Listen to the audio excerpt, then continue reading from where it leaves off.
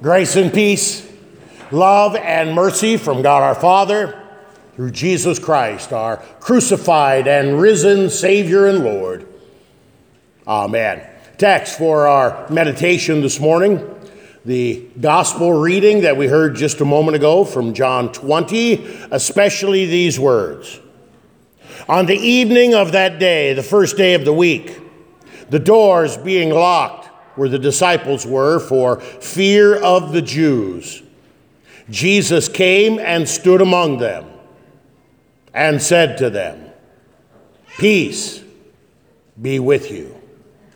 So far our text. Dear brothers and sisters in Christ, it was 4 months ago, exactly to the date, that we gathered here in God's house and Christians gathered together throughout the world and celebrated Christmas Eve.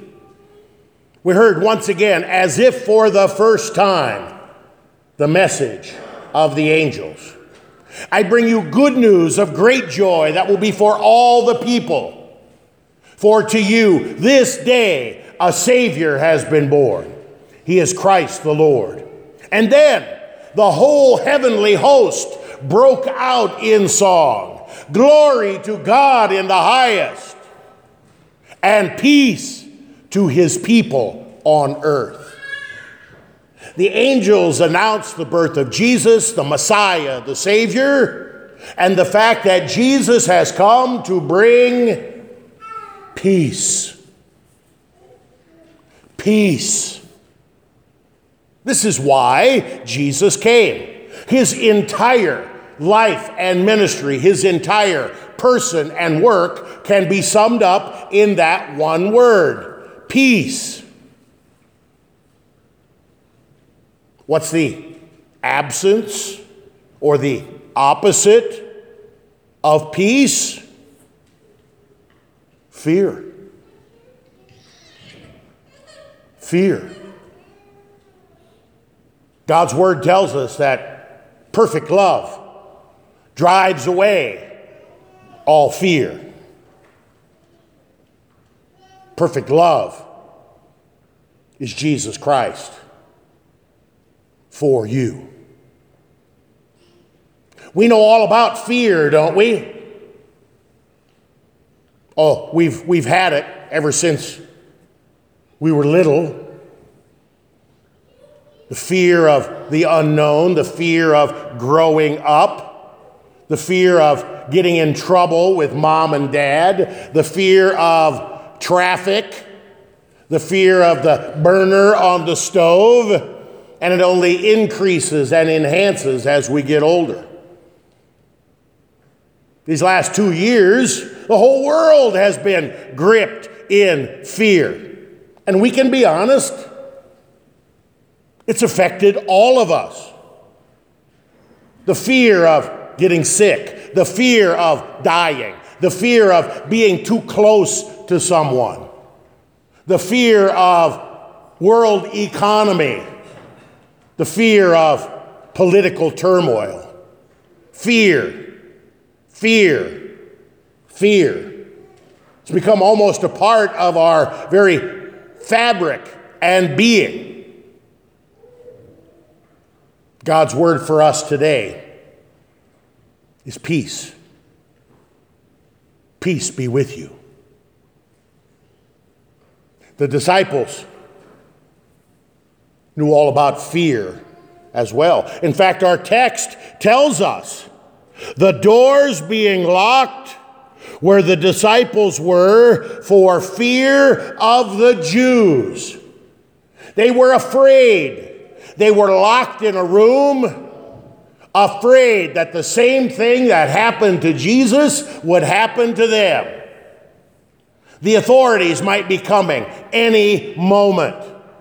Not only are we going to stamp out Jesus, we're going to wipe out all of his followers. They were afraid.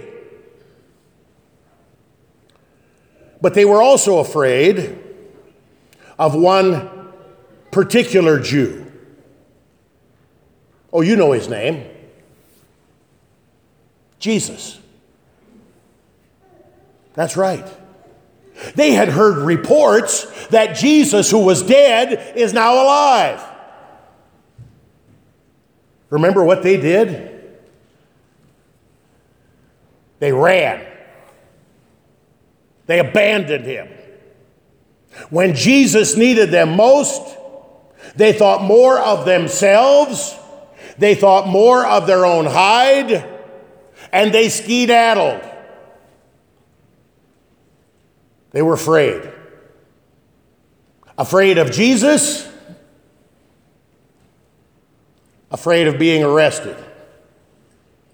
So they huddled together in fear. 10 of them. Why only 10? Well, Judas, in his fear, took his own life.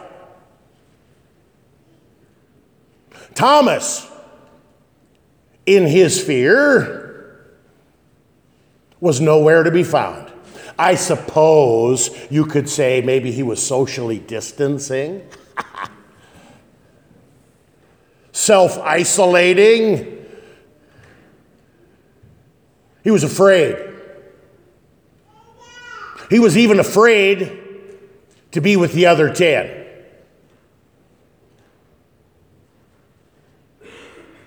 Our account picks up on that first Easter evening.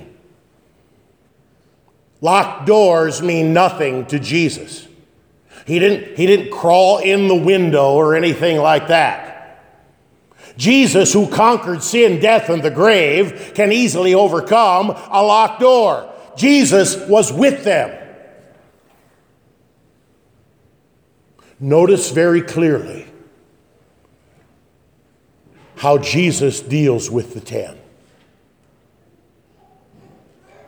Notice how gently Jesus deals with his disciples. He could have come and chewed them out. He could have come and read them the riot act. They had it coming. They knew it. But Jesus, who is true compassion, Jesus deals gently with his disciples, something all of us can learn. He deals gently with them. And he says, peace be with you. He knows what they need. They're afraid. He knows that they need what only Jesus can provide. Peace, real peace, true peace. And that peace is the forgiveness of sins. That's why Jesus came. To win for us, to win for the world, true peace. And that is the forgiveness of sins.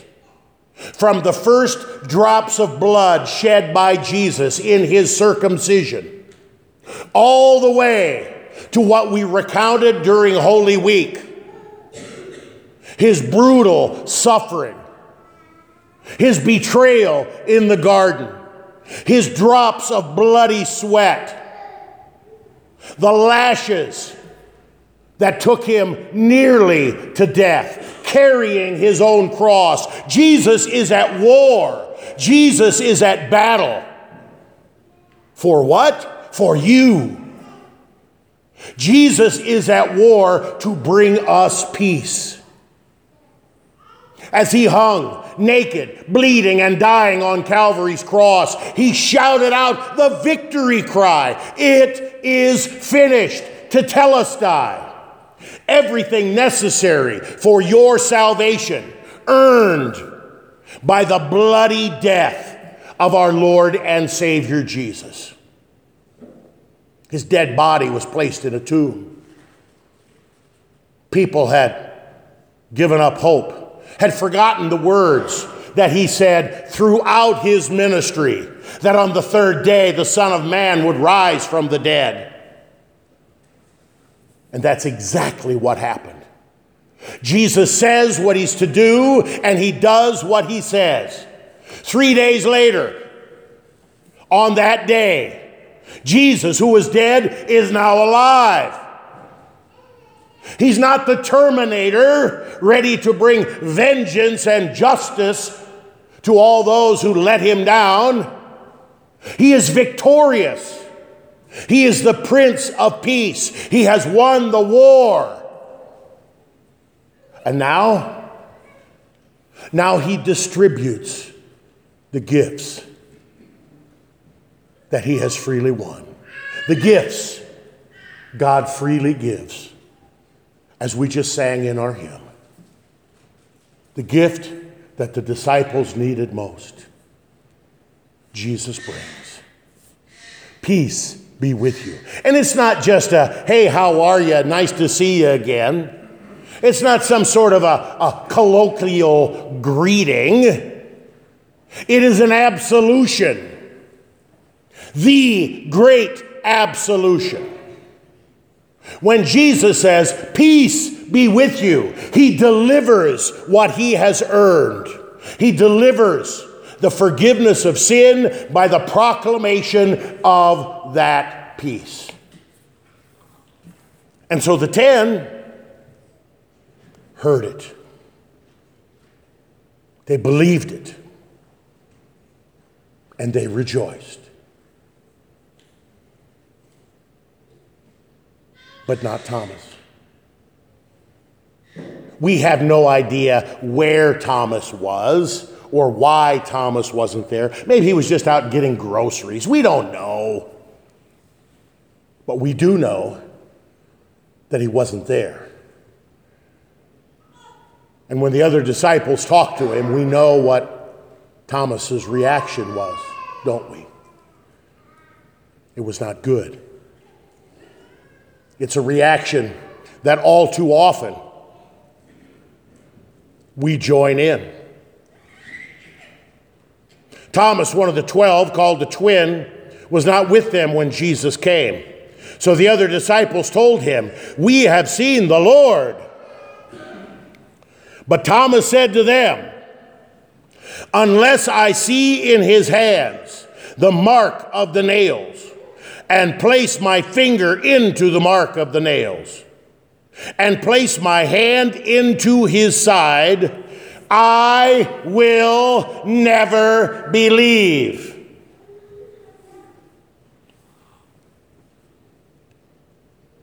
That's as clear and bold a statement of unbelief as recorded in all of Scripture.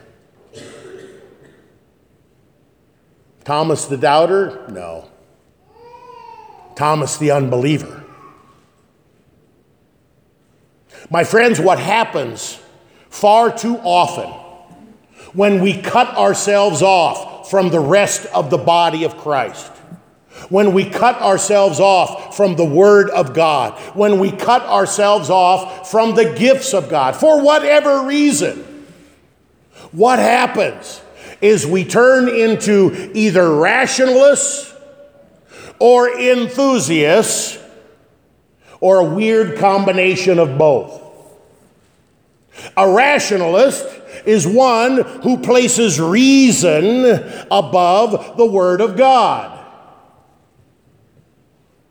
Jesus is dead. It is impossible for a dead person to come back to life. My reason tells me this is impossible, so therefore it can't be true. An enthusiast places feelings and emotions above the Word of God. Well, you know, I hear it, but I just don't feel it. I don't feel it. Unless I feel it, it can't really be true. My friends, this danger is out there for all of us. When we let anything get between us and the Word of God, our reason and our emotions, which are good gifts from God, take over. And before long, our reason and emotions drowned out the Word of God. And eventually, like Thomas, drowned out our faith. My friends, when this happens to us, we need this section of Scripture more than ever. 8 days later, we might say the second Sunday of Easter. That's why this reading is always read on this particular day. 8 days later, his disciples were inside again. Notice, no mention of fear. They were inside again, and Thomas was with them. For all of Thomas's faults, for all of Thomas's doubting, for all of Thomas's unbelief, Thomas knew where to be. He was with the other disciples. He was with the body of Christ in that place. Thomas, now with them. Although the doors were locked, once again, Jesus came and stood among them. He did not single out Thomas. He did not read him the riot act. He didn't chew him out. Notice how gently, even in light of Thomas's bold proclamation of unbelief, notice how gently, how compassionately, how peacefully Jesus deals with Thomas. Jesus said, "Peace be with you." And then he said to Thomas, "Put your finger here and see my hands. Put out your hand, place it in my side. Do not disbelieve, but believe." There's no record that Thomas actually put his finger in the nail hole or his hand in the side. He heard the word of God, "Peace be with you." He believed the word of God, "Peace be with you." He believed the absolution that Jesus spoke to him. He was converted. He believed. Thomas could only speak words of faith. Thomas answered him, "My Lord and my God."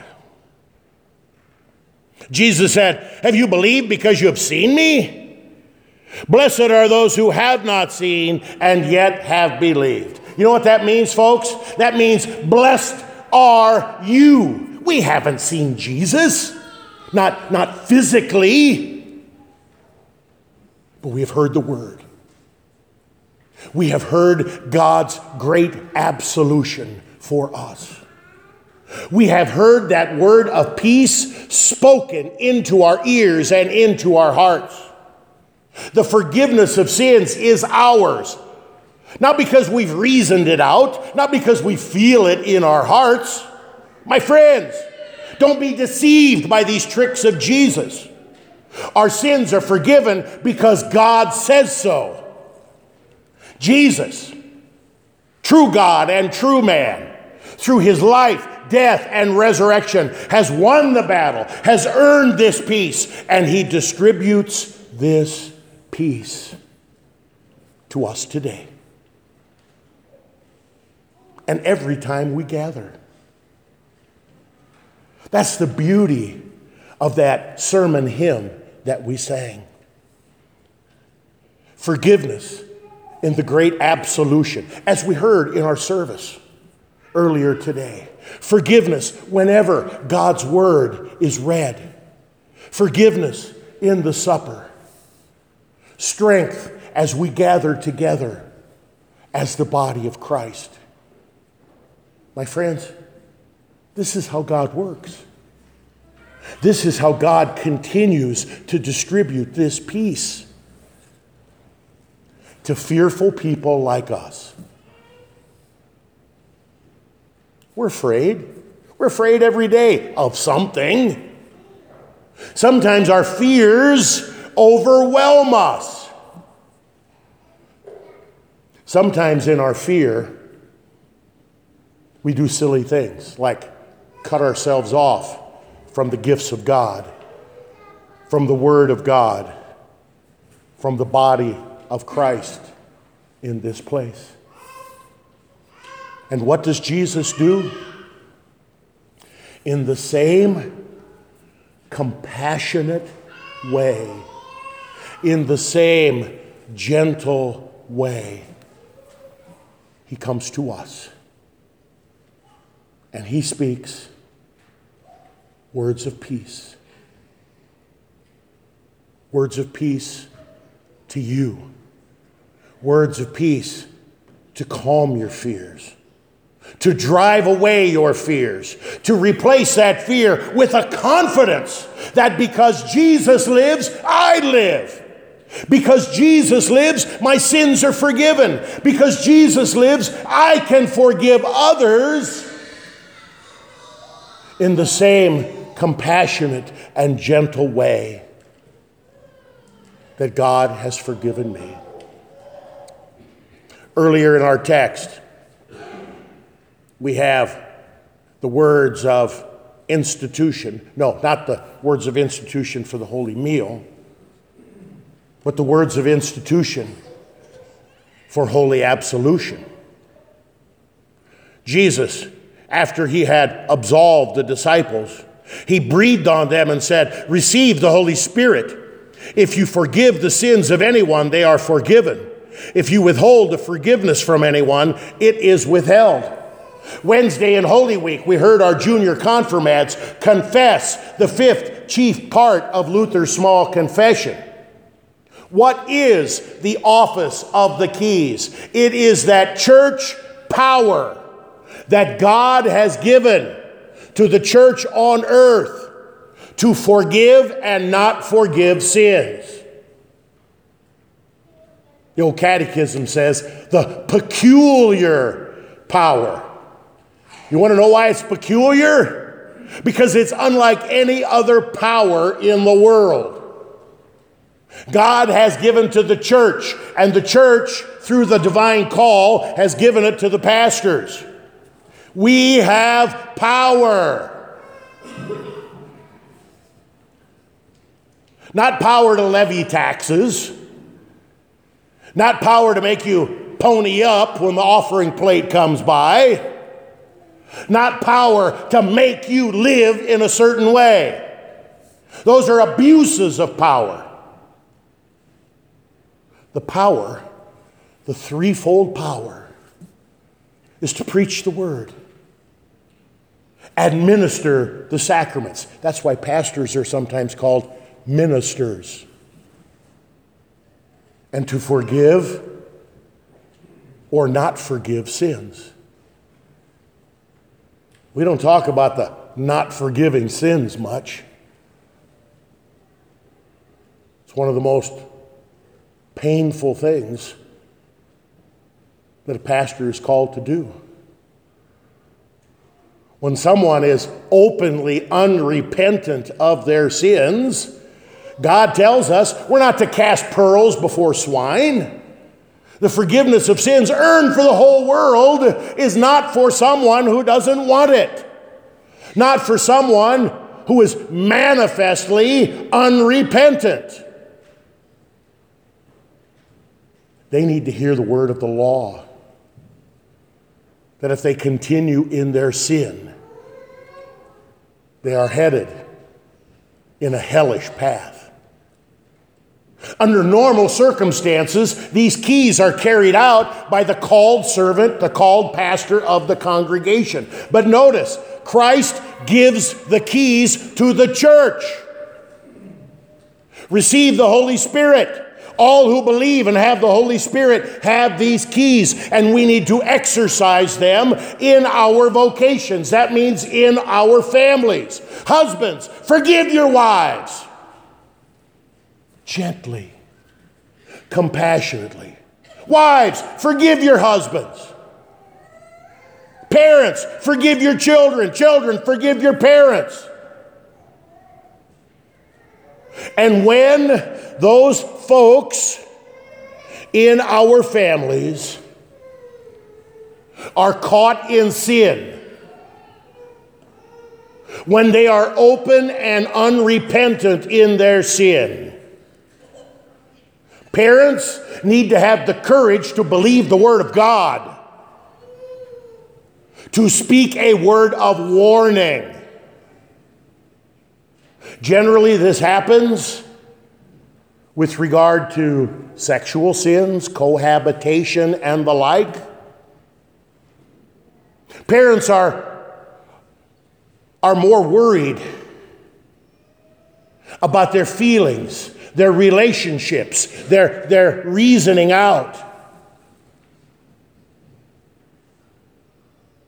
They're more concerned about being a rationalist or an enthusiast than they are about the hellish consequences for their children. My friends, many of us, far too often, have let our reason and our emotions trump the Word of God.